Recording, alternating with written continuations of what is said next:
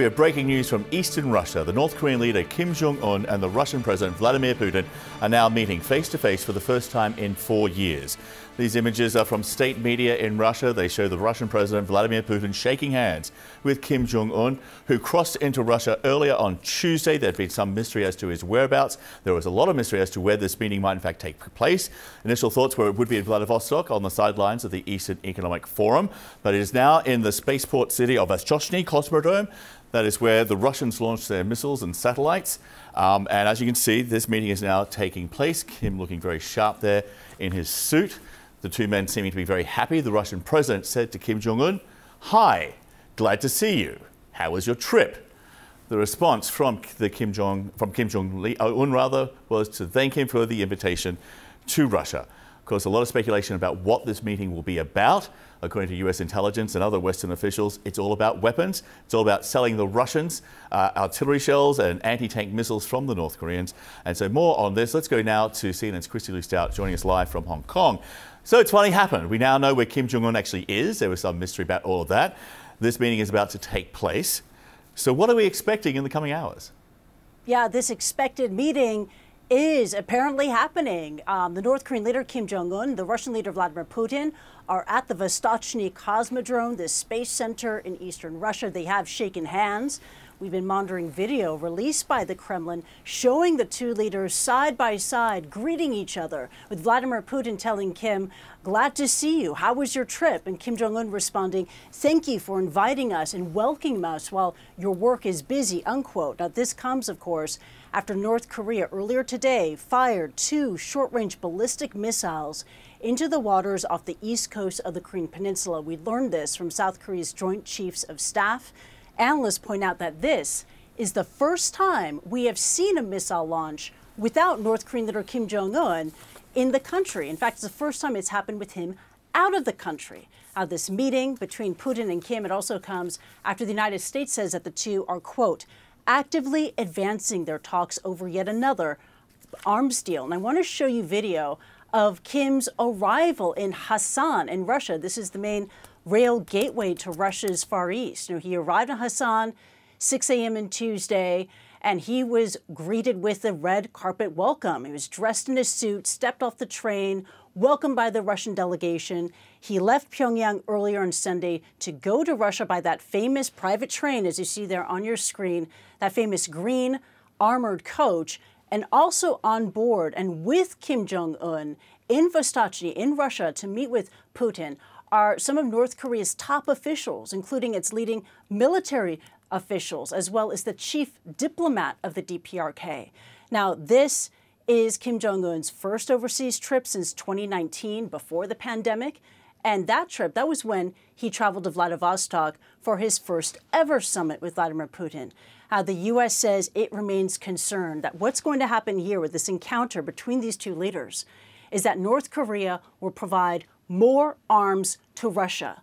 Last week, we heard from U.S. officials. They said that Kim and Putin are expected to discuss potential arms deals for Russia to get even more North Korean weapons to use in its war against Ukraine. And in exchange for the weapons, North Korea is reportedly looking for advanced technology. It wants satellites, it wants nuclear-powered submarines, as well as desperately needed food aid for this isolated country.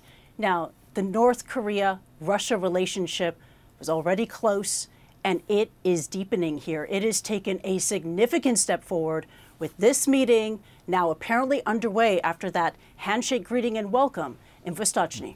Back to you, John.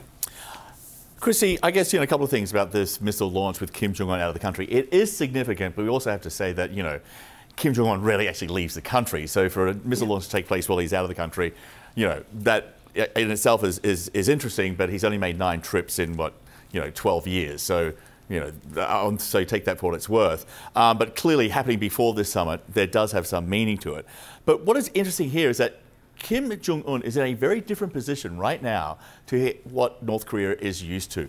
Normally, the North Koreans have been reliant on China for economic assistance, reliant on China for oil, reliant on China for any kind of military aid or diplomatic cover at the United Nations. Now he has two superpowers who needs him, or regional powers with Russia. Russia can supply oil. Russia can supply the military assistance that the North Koreans need. So where does this now leave Beijing in this equation? Because North Korea has been seen so much of the client state of China for so long, that whole dynamic seems to be in flux right now.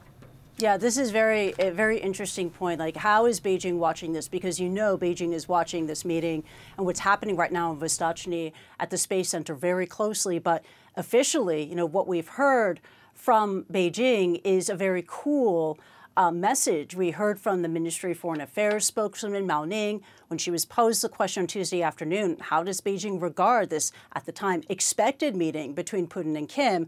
Her response was, the DPRK leader's visit to Russia is an arrangement between the two countries, unquote. But look, China has a very friendly relationship with North Korea. China, along with Russia, has shielded North Korea at the United Nations. China has blamed the U.S. and its allies in the region for stoking tensions on the Korean Peninsula. And China was also part of that delegation that visited North Korea when it showed off its armory, it showed off its wares in July. As you recall, the Russian defense minister, Mr. Shoigu, was there with the Russian delegation. A very powerful official on the Chinese side, Jong of the Politburo, he was in the Chinese delegation to see what weapons that North Korea had on offer. And analysts do point out that this is a triangular relationship. You got Russia, you have North Korea, you have China. China is the most powerful of the three. China has the most to lose economically. China is watching these events taking place in Vostochny with great interest, great caution, as it looks out for its own interests. John. And while officially we do not know what these two leaders will be talking about, it has been widely reported, and we have been quoting Western officials and Western intelligence, in particular US intelligence, that the main topic of discussion between these two leaders will be North Korea supplying the Russians with much needed ammunition for their war in Ukraine. Both sides, the Ukrainians and the Russians, have been burning through stockpiles of artillery shells and other munitions at an incredible rate. So the question here, though, while North Korea is a country which is on a 24-hour 7 days a week, 52 weeks of the year war footing, do they have the capacity to ramp up production, to make these artillery shells, to satisfy or come close to satisfying, Russia's needs in that respect? Will it make any kind of difference to the war in Ukraine? And I guess logistically, how can they get, this ammunition, this huge stockpile of ammunition, which the Russians need, to Russia? That's a good question, John. In practical terms, at the end of the day, what can North Korea offer the Russians? Russia is seeking more artillery, more weapons to use in its war against Ukraine. But it's the symbolic value here that no doubt Kim Jong-un is really valuing and craving. The Russia-North Korea relationship is deep, and it's deepening. We know that joint military exercises are being discussed. This is what we heard announced by the Russian defense minister last week. We know that between these two leaders, leading up to this moment, they had exchanged these extremely warm letters to each other, pledging to build the alliance, pledging to increase cooperation. And last year, the U.S. said that North Korea was able to deliver rockets and missiles into Russia for use by Wagner forces, which is something that North Korea denies. And this is why the U.S. has been warning of this this advancement in talks, of another round of arms talks between these two leaders. They warned that this meeting was going to take place, which, as we see from this footage, that Putin and Kim are at Vostochny. They've shaken hands, greeted each other.